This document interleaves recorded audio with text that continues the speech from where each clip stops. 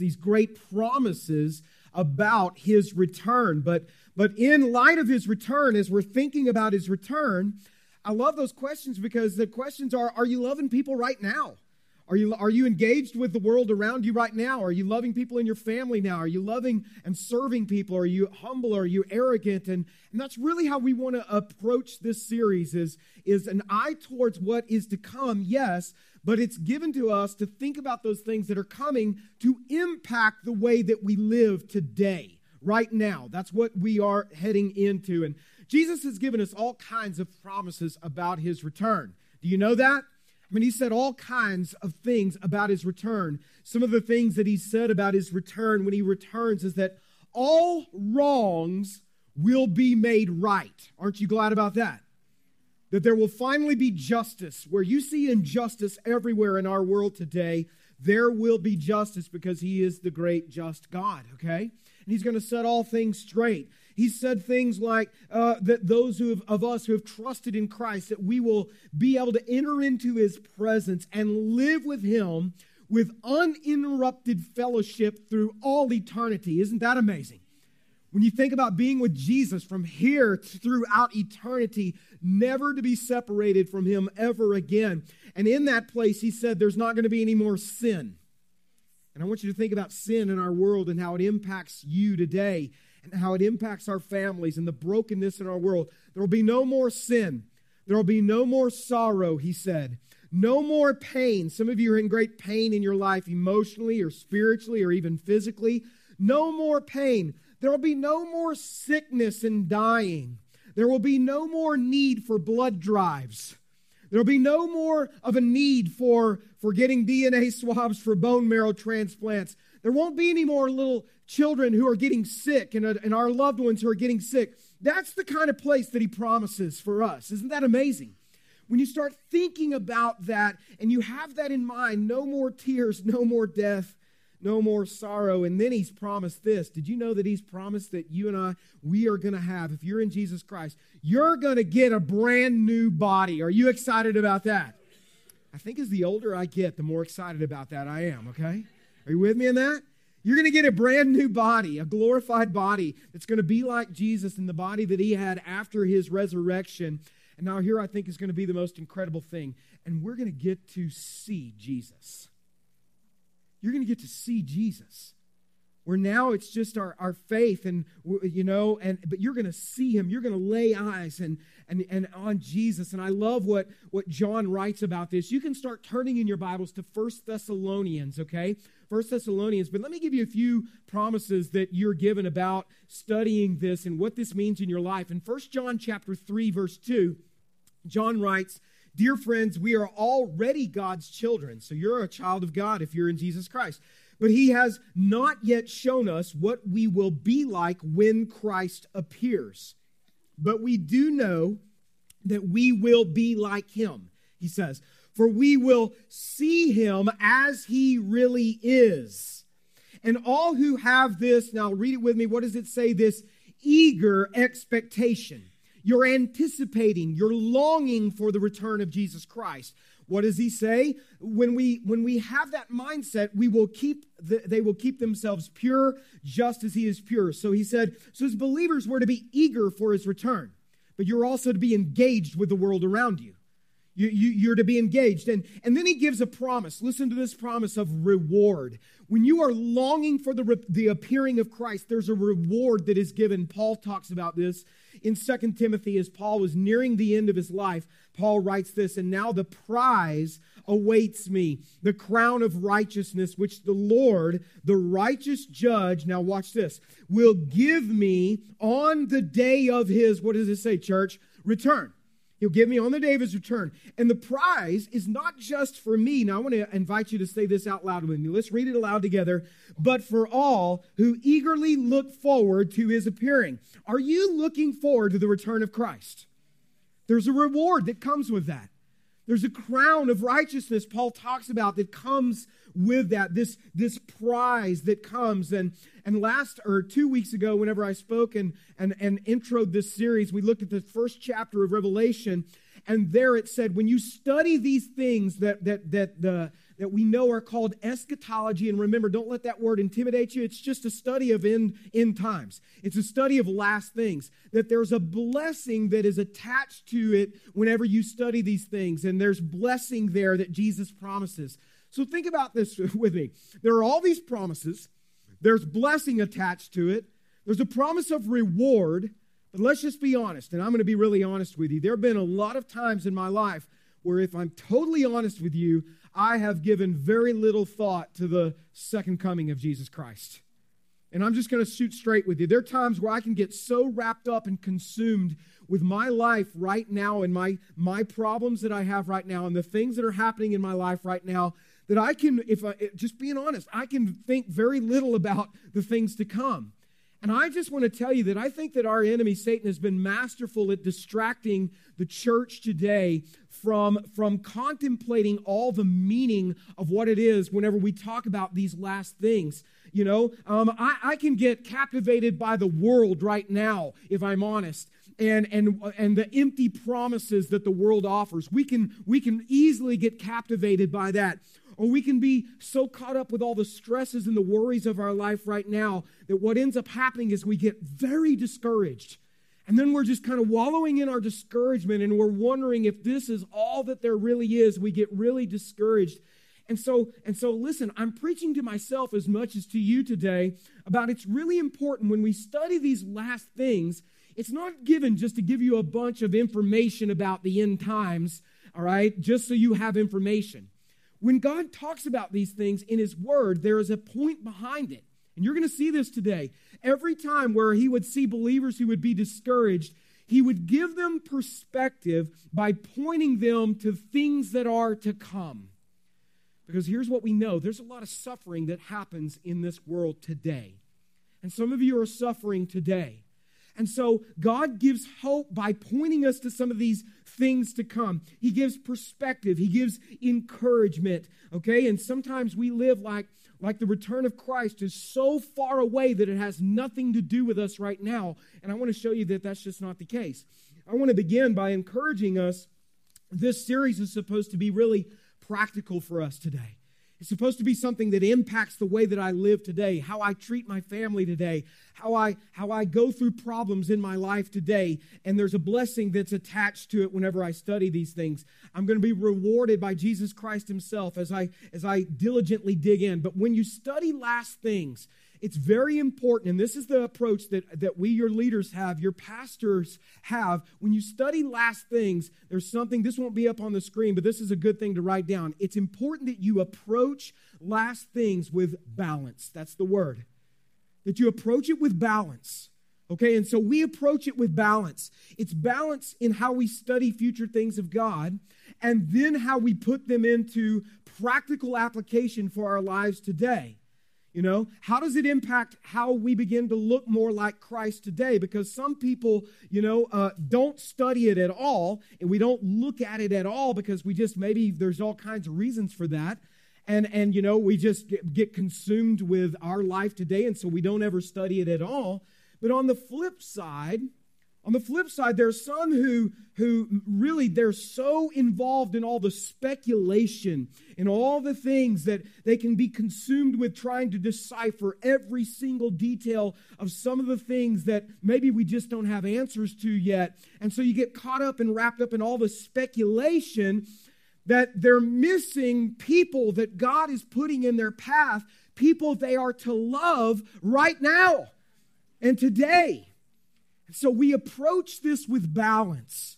You want to understand and begin to dig into some of those things, but you also want to let it impact and transform your life for Jesus Christ today and how you relate to people around you. Just like Pastor Randy talked about, that translation and transformation he talked about last week, okay? So as we live our lives today, our goal as your pastors is to do this with balance with you. It's to point you to future things, but to say, let's engage the world now. Let's engage right now, living moment by moment with Christ right now with the people that He's placed in our lives. So here is the bottom line, church. Jesus Christ tells us He is coming back. Do you believe that? Amen. He said that He is. Jesus promised this to His church. He promised the return of Jesus Christ. So we want you to be ready for that. Now, before I go any further, I have to just interject something personally, okay? I want to just say a big, gigantic thank you to my church family for supporting me and loving me as I ran a race this past week. You guys supported me. Many of you sent me texts. Some of you prayed for me. Some of you were praying for me in service. By this time last week, I was already done with the race. But people in the first service were praying for me, and I felt those prayers. I just want to say I love getting to be a pastor here. This is the greatest place to get to be a pastor, is with people who love you and support you, and you support my family, and I'm so thankful for that. I want to be sure I don't miss an opportunity to say thank you to you, okay, and for your support. So some of you don't know what was going on. Well, last week I ran the Houston Marathon, and I was attempting to qualify for the Boston Marathon, and I finished the race, okay. There's a picture of me and my family there at the end of the race. My son didn't get to go because he had to work. He's bummed he missed out on that, okay? And we missed him. But here's the deal. I got to tell you, I did qualify, okay? So I'm letting you know. Now, what that means, and I need your prayers here, all right? And what that means is that I get to submit for application in September when it comes up. I'm not guaranteed in. I'm still kind of on the bubble, so I need my church family praying for me, all right? So you keep praying for me, and hopefully I will get into 2017's race. I won't run this year's. It's that far backed up. But I qualified, and I'm so thankful. And thankful to Pastor Randy and our staff who just encouraged me to kind of chase after one of my personal goals. And I love that, and I love that we get to do that. Thank you also, church, for encouraging me to be healthy. Because there was a long period of time in this church where I was not very healthy, physically or even emotionally, okay, as I was battling with that. Thank you for encouraging me to enjoy life and some of these things in life. And some of you are like, how is running 26.2 miles enjoying life? You are weird, okay? And I would agree with you in that. I don't know why so much I like it, but I just love it, okay? I love that I get to do that. If you've been around for more than 5 years here at EBC, you know that my hobby used to be cheeseburgers, okay? And now I run so I can eat cheeseburgers, okay? It's awesome. And but some of you have called me Pastor Gump. Kyle came up with this a while back, okay?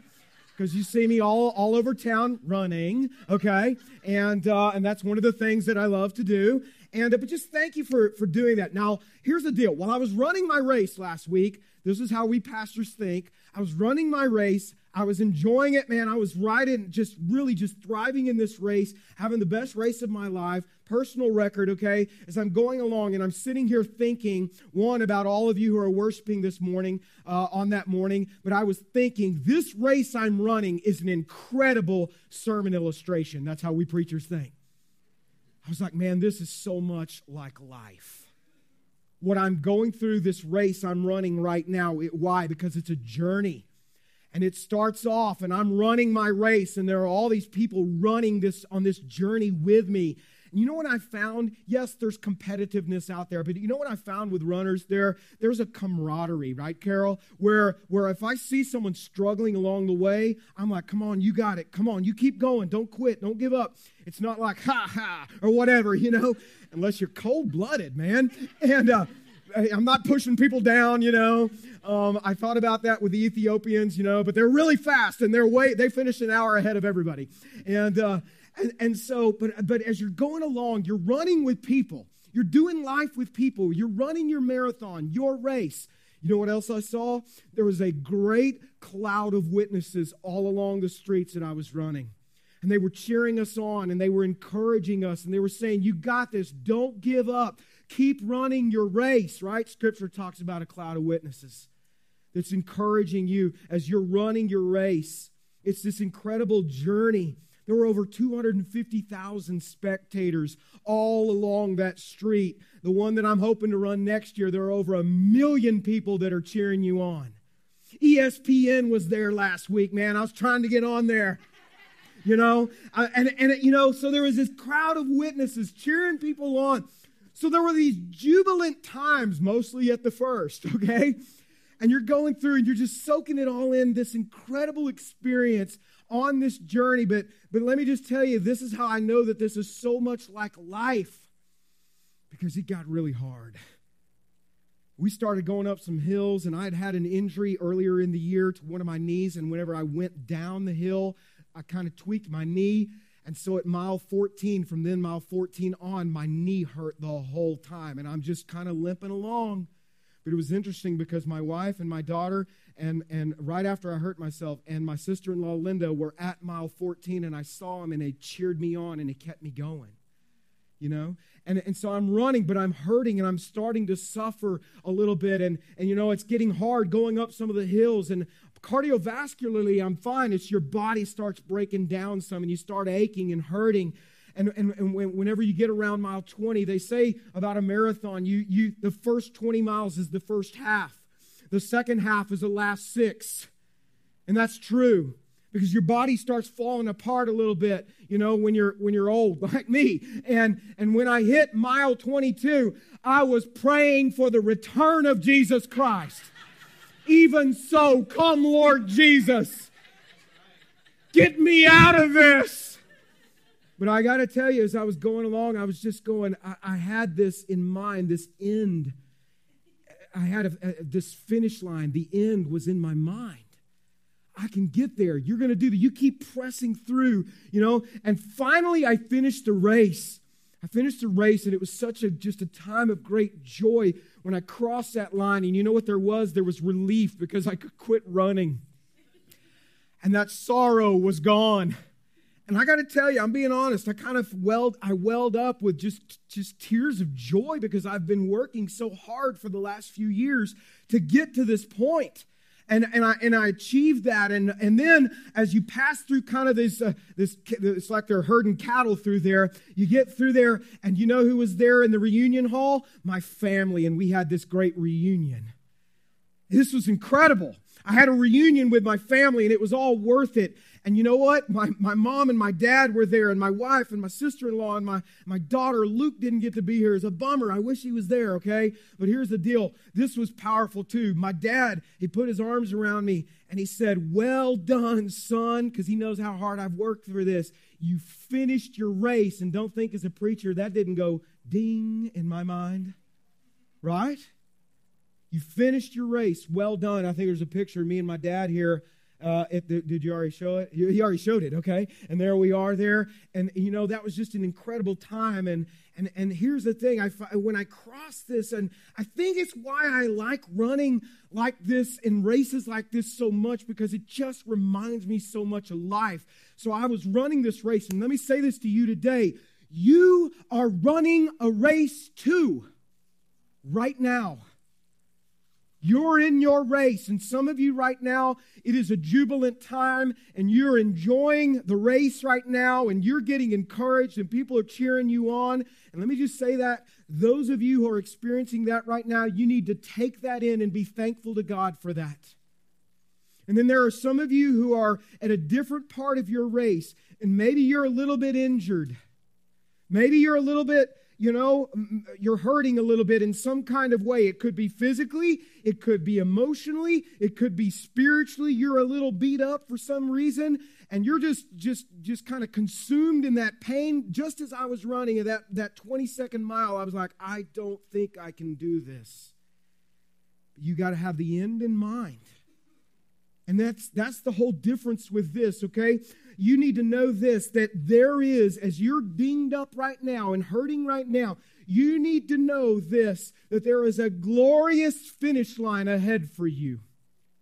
There is a glorious line, and Jesus Christ himself is there waiting for you. And he is eager to put that medal, so to speak, around your neck. And he is eager to wrap his arms around you. And he is eager to say to you, well done, daughter. Well done, son. You finished your race. See, when you know that, you know what? That's what kept me going. That's what kept me running in that race whenever I was really hurting and I just didn't think I could anymore. It's like kind of like you're like, I'm just going to run the rest of this in faith. And I'm going to do my best just to keep putting one foot in front of the other. And that's what you do right now.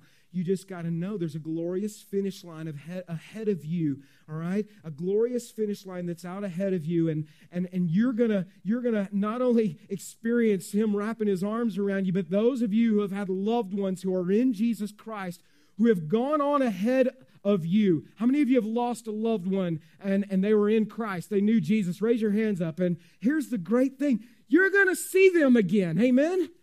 You're going to be with them again. You're going to be able to have a great reunion with them again, is the promises that we get out of this. So I want to discuss with you for a few moments, as we've been in this series on last things. I want to discuss with you, and we're talking about the end of the race here. I want to discuss with you a key event that I believe will impact every believer and non-believer. The Bible speaks of a key event in the day where millions upon millions of those who are believers will be extracted in an instant. And the great event that I'm talking about is called the catching away of the church.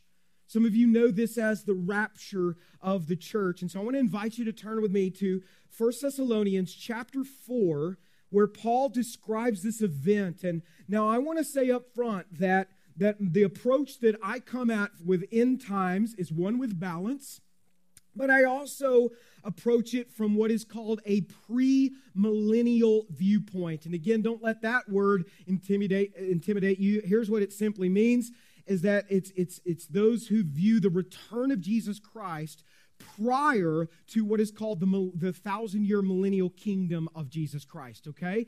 So I am what is called a pre-millennialist, okay? And this is my conviction that I have drawn from Scripture. So that's the point of view that I preach from and teach from. Now, if you disagree with me a little bit, that's okay. I'm okay being in fellowship with brothers and sisters who maybe see it a little bit different. That's fine, okay? There's no big deal about that. I am not an astute theological scholar, all right? I am a simple everyday pastor. But I do want you to know that there are many solid, very faithful men and women of God who also hold this view that I do, and many of them have had great influence in my life. And so and I'm not talking about personally in the sense that I know them personally, but from many of their teachings. Some of these, I'll just give some names for those of you who are believers, and if you're kind of wondering who other premillennialists are, who may be pre-trib, or maybe some are what are called post-trib, I'll explain that in just a minute, okay? So hold on. Some of you know what that means. Some of you don't, but you're going to in just a moment, okay? Guys like Dr. Chuck Swindoll, Charles Stanley, John MacArthur, Dr. Jack Graham, Dr. Robert Jeffress, Tony Evans, Kay Arthur she's just an amazing Bible teacher, okay? Billy Graham, David Jeremiah, Dr. Tommy Nelson up at Denton Bible Church, John Piper. Now, Piper has a little different view on when the rapture occurs, as some of these do, but here's the deal. They're all premillennialists, as I am. Okay, so I'm just kind of giving you an idea of who's in that camp. So you go check it out for yourself. That's important for you to check it out for yourself. But I also want to say this, that there are some incredibly smart spiritual giants in my eyes who also hold a different viewpoint about some of the order and the sequence of some of these events. But more than anything, I just want to acknowledge up front that if we disagree on some of the finer details, we certainly all agree on the main detail, and here's what it is. Jesus Christ is coming back. And He has said that He is. Okay? So let me say my approach is an approach out of conviction of what I find in Scripture, but I want to be really clear about this. My approach is one with humility. I don't want to be arrogant like I think I know all this and got all this figured out, because I want you to know there are some things that are still very, very mysterious to me. Okay? And it's okay. Our God is much bigger than our way of thinking about things, folks.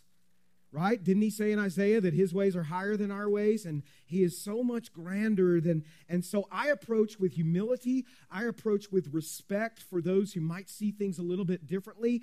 Isn't that one of the great things about getting to live in America is you can think differently about things, right? People paid for us to get to do that with their blood. And one of the great things that I hope you experience here at EBC is that we encourage you to think. check out some of the things I'm talking about. And if you disagree with me about some of the things, it's okay. It's all right. I'm not the end-all, be-all. God's word is. That's what matters. And so in our statement of faith, what we say is in the essentials, we have unity.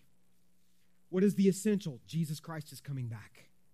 In the non-essentials, we have liberty, or there's freedom for you to kind of really express. Maybe you see it a little bit differently there. There's liberty. But in all beliefs, we show love and respect, or what we say is we show charity, okay? We show charity. The essential is the return of Christ. But I want to talk from my perspective about one of the key events that I believe surrounds this key event of the return of Christ. So let me just show you just a very quick diagram. I'm not going to put up all these charts and all kinds of stuff as some guys do. That's just not me. Okay, but I do think it's helpful whenever you look at kind of a chart, so to speak, or a diagram, that I want you to understand kind of the viewpoint of a premillennial view, okay? And so what you have first, from a premillennial view, is you have the first coming of Jesus Christ.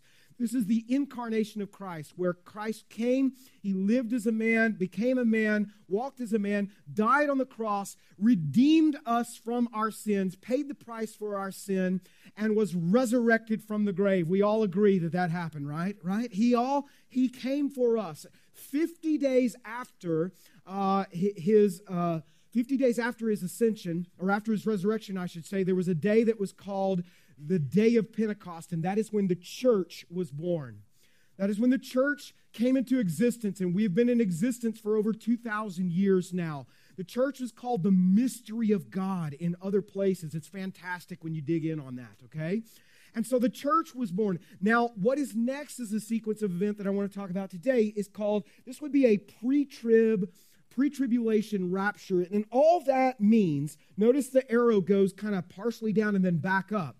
Okay, all that means is that Christ is snatching away his church and taking them back with him to heaven during what is called the tribulation time. I'm going to do a message on the tribulation coming up. Okay, during that 7-year tribulation that we find in the book of Revelation as well as in the book of Daniel. Now, some hold a different view, and that's okay. Some say, no, it's not at the beginning. It's at the end of the tribulation period. I got to just tell you, I don't care when it is. All right, I just know this, that he talks about this, and here is the thing. I lean more towards the first one, but here is what I want to say about that. If it is the first one, we praise God that we're going to miss that time of tribulation that is going to be unlike anything we have ever laid eyes on before. It is going to be a terrible time of suffering, okay? Suffering unlike what we see even today. It's going to make what we see today look like child's play. Right? So here is what I know, is that if it's not pre-tribulation, it's post-tribulation, here's what I say. We're going to suffer for Jesus Christ. And what I would say is that we should be prepared for that as well. So we should praise him if we escape that, but we should also be prepared and we will suffer for him, right? And never recant our faith during that time. The bottom line is what is next is the return of Jesus Christ, where he sets all things straight. And then there's a 1,000-year millennial kingdom. At the end of the 1,000-year millennial kingdom, there is what is called the Great White Throne Judgment. That is the judgment for those who are unbelievers. And after the Great White Throne Judgment, there is what is called the eternal state, where God sets up the new heavens and a new earth. Okay, the new heavens and the new earth. That's what he does in the eternal state there. So that's just kind of a quick overview of what is a premillennialist thought, okay, and the thought that I'm coming from. So when you look at this, Christ carries out promises, and he gives promises that he's going to carry out for the church. Do you remember what some of those promises are? Well, in John chapter 14, we'll come to 1 Thessalonians in a second. Some of the promises, and here's what you're going to find. You're going to find that there were believers who would get discouraged, like some of you are today. Or maybe they're just kind of beat up by the world around them, and they're disappointed or they're in despair. Jesus would always attach something regarding his second coming and the great victory that is to come to give them a sense of hope where they are right now. So his disciples were greatly troubled by the fact that he was going to be going to the cross, and he was telling them, I'm going to die on the cross. They didn't like to hear that, because in their mind, it was supposed to be different. The kingdom was going to be set up in a different kind of way. You're the Messiah. You're not supposed to suffer. Jesus said, no, I'm going to die on that cross. You're going to see, but I'm going to be raised from the dead. They were in despair about this. So Jesus is going to comfort them. And some of you, you're looking at your life and you're saying, man, things have turned out not the way I thought they would turn out. And you're discouraged about that. Listen to these words and let these words comfort you the way that they did the disciples then. They're just as much for you as they were for them. Listen to this. Jesus says in John 14, don't let your hearts be, say it with me, church, what? Trouble. Trust in God. So when you're discouraged, where should your heart be? It should begin to move towards faith and trust in who He is, not what your circumstances say. Trust in God and trust also in me. There is more. Now he's going to begin to turn towards the future. There is more than enough room in my Father's house or in my Father's home. If this were not so, would I have told you that I'm going to prepare a place for you? In other words, I've told you I'm going to get things ready. I'm going to get things ready for you. And now look at what he says. When everything is ready, look at the promise. And I want you to read it with me out loud, church. Say it with me. I will come and get you. Aren't you glad about that? He said, I'm coming back for you. I'm going to come and get you. And now I love this. So that you will always be with me where I am. You think that might do something to dispel your discouragement? Being in the very presence of Jesus Christ Himself. These were words of encouragement to the disciples, and they understood them in kind of a general way, but they didn't quite comprehend all that was yet to happen. That which would later be revealed through the Holy Spirit, inspiring Paul to write these words to the church at Thessalonica. And we believe the very breath of God was on the pages as Paul wrote this, and that's in the infallible Word of God. Now, when Paul wrote this letter to these Thessalonian believers, they also were discouraged. They were very discouraged. Now, their discouragement was kind of different. They were struggling with a lot of the same questions that we wrestle with today. But they believed the Lord was coming back, but they didn't quite understand anything about it. It was just kind of a general idea. And one of the things that deeply troubled them was they had believers who were loved ones of theirs who died. And they were like, okay, so He's going to come back. Are they just out of luck? Are they going to miss it because they're dead and they're in the grave? So they were in despair. They were discouraged about this. Some of them were probably panicked about it. What's going to happen to my loved one that just died, as we're waiting the imminent return of Christ? And so their thinking was, if Jesus returns, we're going to meet Him in the heavens, but will they be there, or did they just miss out? And so Paul is going to give them not only some detailed chronology of events here, but he's going to begin to give them an explanation to some practical questions that they have. So Paul writes, take some notes here, I encourage you to, first of all, to dispel the ignorance of those believers. He writes to dispel the believers' ignorance. In 1 Thessalonians chapter 4, verse 13, Paul writes this and he says, but we do not want you to be, what's the word, believers? Uninformed. Another word in your translation that some of you have would be ignorant. And he's not being insulting here. He's not saying you bunch of ignorant, whatever. He's saying we don't want you to be ignorant about what this really means. We don't want you to be uninformed. Paul knew that they didn't understand this, okay? We don't want you to be uninformed about those who are, how does it read? Asleep. About those who are asleep. Paul knew that they didn't quite understand this and that their ignorance or their lack of information was adding fuel to the fire of their discouragement. They didn't get it, so they were more discouraged. I would say this, that some of you, there's been fuel added to the fire of your discouragement that you're in right now because maybe you don't have a proper understanding of what's in store for you as a believer. And again, I'm just as guilty as anybody about this. I can get so caught up in my problems, and they're real problems right now, that I can lose sight and lose perspective. And so what Paul was doing was he's giving them information. Now, this blows me away. And I said this a couple of weeks ago, and it dawned on me, and I want you to think about this. Do we realize this? That God did not have to tell us any of these things. Isn't that interesting? Why did God want us to know these things? Why? What do you think the purpose is? It's encouragement. And I heard someone say it. Hope. Right? He gives us hope. Because let me ask you this. Is our world messed up? It's messed up. It's broken. And it's getting worse. He wants to give hope. He wants you to see life differently, that this isn't all that there is. Church, one of the things that I can say with certainty is there's many believers who are discouraged and have feelings of hopelessness and defeat because there's very little thought or understanding given to the finish line, the end of the race. There's ignorance there, and sometimes that's our fault as your pastors that we've not preached enough on this for you to have proper perspective, and so I want to be sure that we're bringing this to you, that you have hope as you look at what's ahead of you. Now, I mean, this is all about perspective is what it is. Paul's giving them perspective. Was there still pain that they lost their loved one? Yes, but there's a different kind of hope attached to it when you know that this isn't all that there is. Right? I mean, I was thinking about it this way. As I was running my race and as I was really struggling and I was getting discouraged and I wasn't sure I was going to make it, if there was any ambiguity towards that finish line, whether what it's going to mean, well, you're going to get to this finish line and you're still going to have to run a whole lot after that or whatever. If there was no idea of relief or no idea of being able to be embraced and encouraged and hope and all of that, I'm going to tell you, at that mile 22, at that point, I might have just said, you know what? I'm checking out. I'm done. I'm not doing this anymore.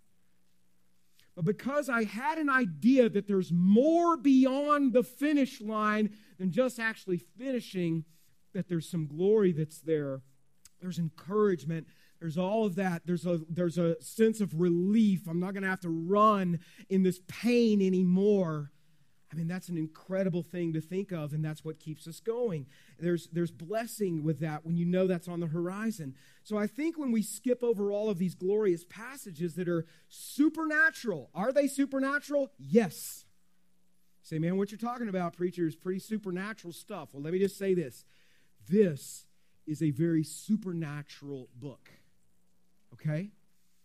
And the fact that Jesus Christ came and lived and died and was raised from the dead, it's supernatural. And so it's also a supernatural thing to think of his coming for his church and his return. I get that, but I want you to understand, it's supernatural. Yes, it is supernatural.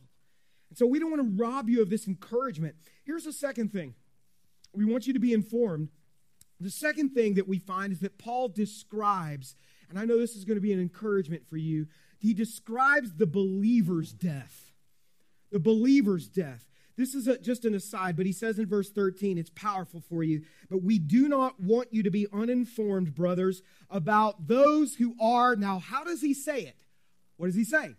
Asleep. About those who are asleep. The description of those who have fallen asleep is a metaphor that's used by many of the New Testament writers. In some of your Bibles, it might read those who have died, but in the original language, the word is koimao. It literally means to sleep. It means to sleep in death. And what you'll find over and over again is whenever a believer died, this word sleep was used to describe this. Okay, you'll find it on many occasions. One such occasion, Jesus, whenever Lazarus died, John chapter 11, then he said, this is what Jesus said, our friend Lazarus has fallen, what does he say, church? Asleep. But now I will go and wake him up. Now his disciples were like, what? Is he taking a nap? What? He said, knuckleheads, I'm going to raise him from the dead. He didn't say that, okay? But I'm sure that's what he must have been thinking at some point, right? All right? Because they were like, you can't bring him out, Jesus. I mean, the King James says he's been in there for 4 days, and surely by now, I like the way the King James says it, he stinketh. You know you're dead, and you know you smell when you not only stink, but you stinketh, okay? That's big. The main truth here is that when we go to sleep, why do they use the metaphor sleep? When we go to sleep, you have an expectation that you will get up, right? There's a reason why this is used. There's a very powerful reason why the word is used. There's a hope attached to it. I mean, I don't know that any of us go to bed at night and it's like, well, see you later, forever. No, you say good night, see you in the morning, right? I hope you don't do that, okay? And here's what's so powerful. Listen to this today, my brothers and sisters. This is great, okay? For those of us who have had loved ones who have died, who have gone asleep ahead of us, here's what this means. Death, because of Jesus, has not had the final word. Amen? I mean, that's just greatness. It has not had the final word. That's why I know that when my family, we still grieve, we still mourn the loss of my brother-in-law. We still grieve that, but our grief is different. It's different. Why? Because Jesus took the sting out of death. It's not final. My brother-in-law's body that got sick was not Dan. It was, as Paul describes it, just his tent. Why does he call it a tent? Because it's just temporal. It's a folding up of the tent. And Dan's spirit, when he died, immediately went into the presence of Jesus Christ, because Paul said to be absent from the body, this tent, is to be present with the Lord. That body that is gone. That body is gone, but that is not Dan. And that's just so powerful for us to know. That brings us hope. It brings us encouragement. He wanted to dispel their ignorance. He wanted to give them a sense of hope. Now look at what he does. He defends the believer's hope. He goes on and he talks about this, that you may not grieve. You are going to grieve. We do get sad. We do mourn loss.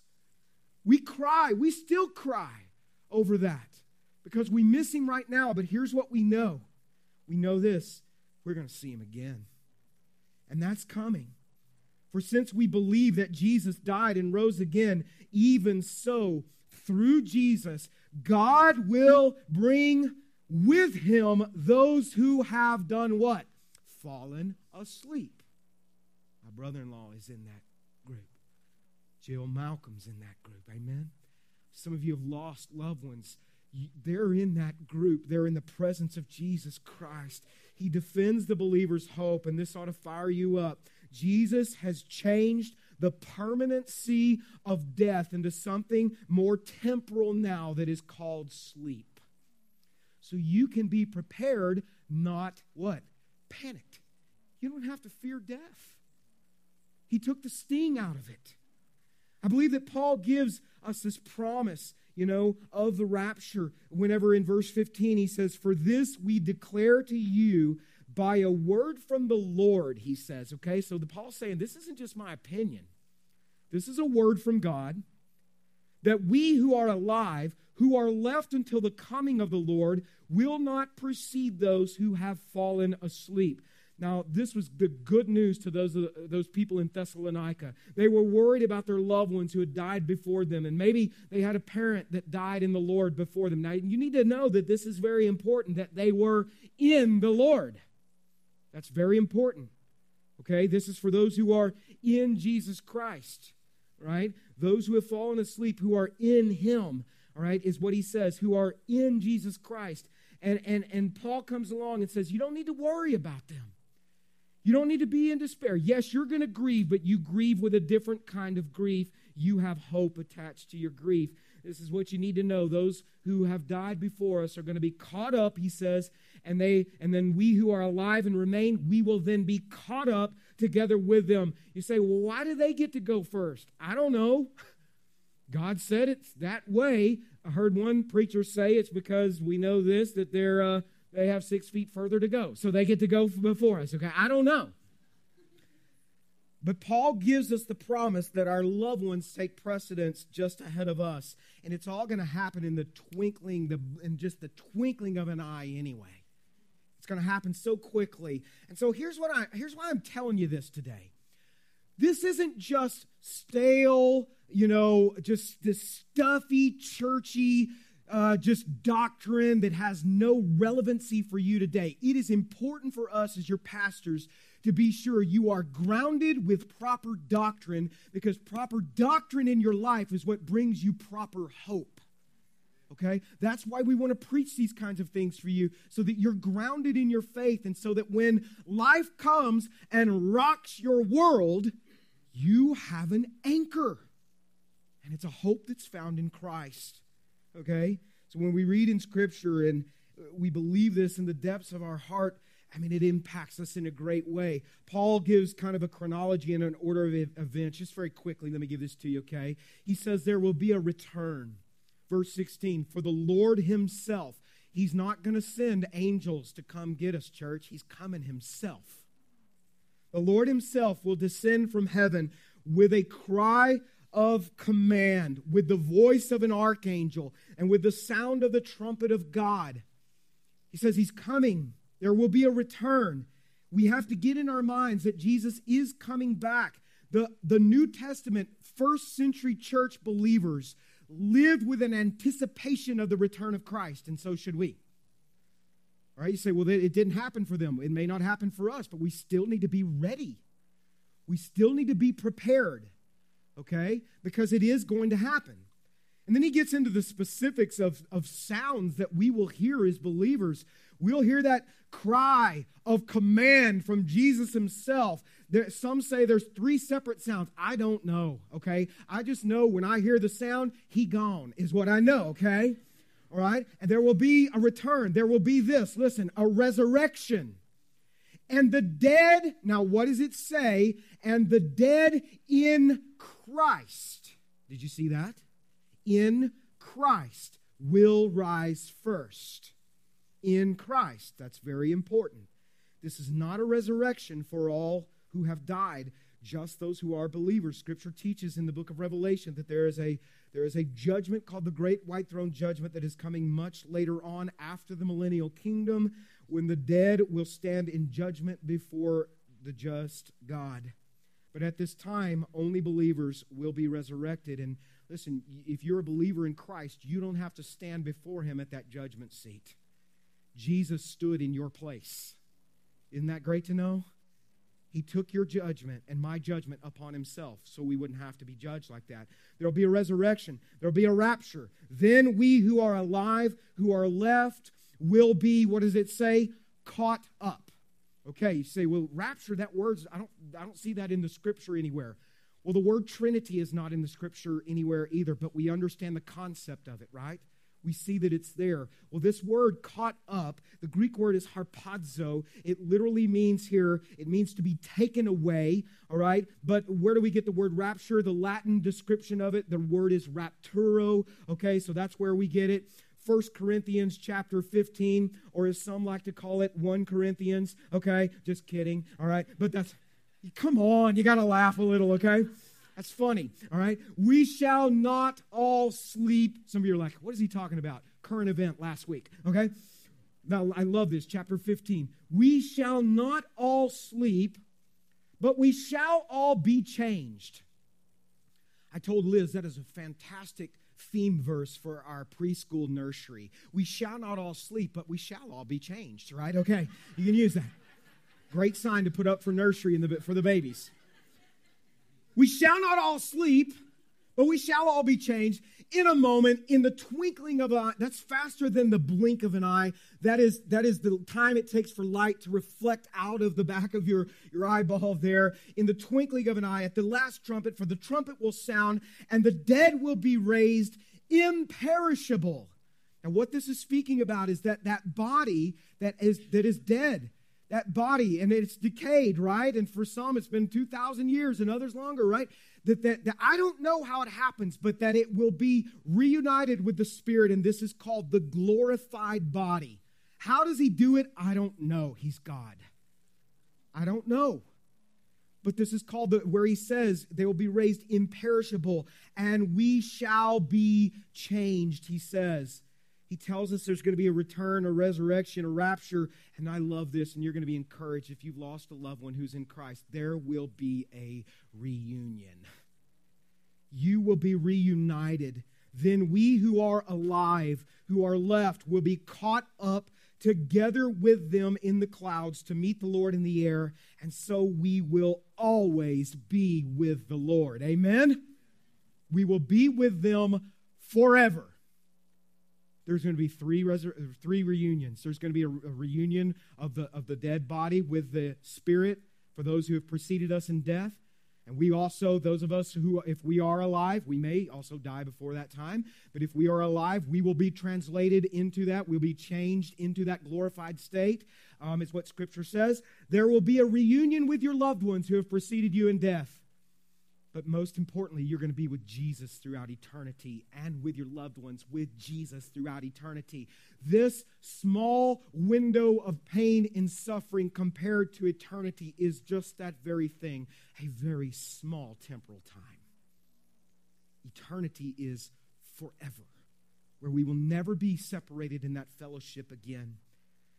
So why does Paul give these to these believers? Why does he give it to us today? Is this just a bunch of information for you and you don't go out here and do anything with it? He tells us why right here. Therefore, he says, all of this I just talked about. Therefore, he says, read it with me, church. What does he say to do? Encourage one another with these words. We're to encourage each other. We're encouraged when we read this. Why? Because like one of you said, there's hope. And the hope that we're talking about is not a maybe it'll happen, maybe it won't. That's the kind of hope I had about running that race. No, this is a hope that is imminent. It's going to happen. All right? These are life-changing words because they give us a whole new perspective on life. And that those who don't know Jesus, it gives us a perspective of understanding. We have an urgency to share the gospel with people so that they know this same kind of hope. So how does this affect us today? Here's your last thing right here, okay? We are to be, what are you to do with this today? We are to be looking forward for the Lord. You're to be looking forward, yes, for the Lord, not ignoring these things, but you have an eye towards heaven, okay? And how do we live right now? He tells us, Titus chapter 2, Paul says we should live in this evil world with wisdom, righteousness, and what does it say? Devotion to God. While we look forward with hope, so that wonderful day when the glory of our great God and Savior Jesus Christ will be revealed. You look forward, but here is what we are to do. We are to be living right now for the Lord.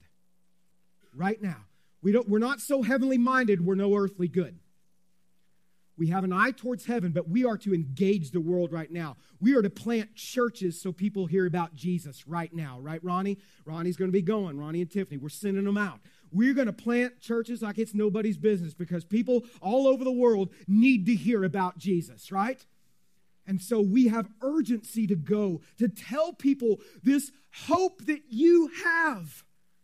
Don't you want your loved ones who don't know Him to have that same hope? And to be with you through all eternity. You say, well, is it going to be pre-tribulation, post-tribulation?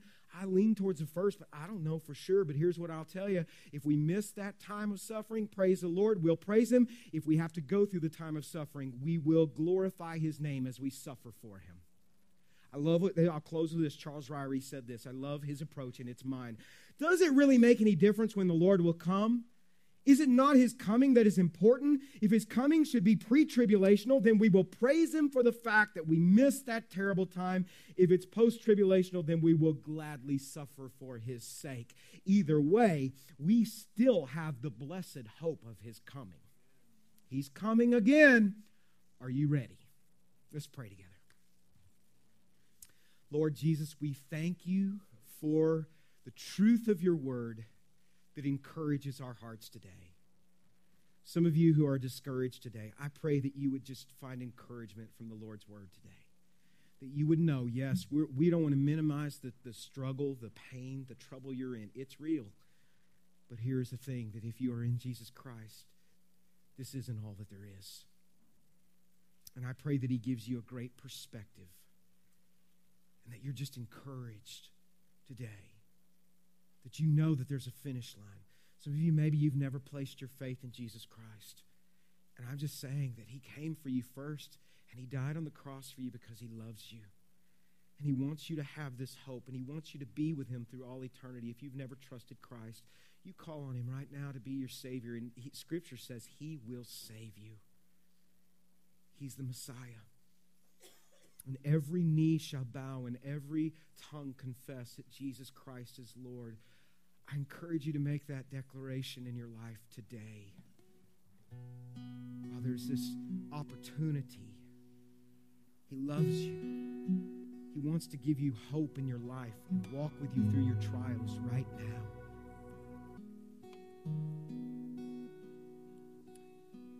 Father, we bless your name.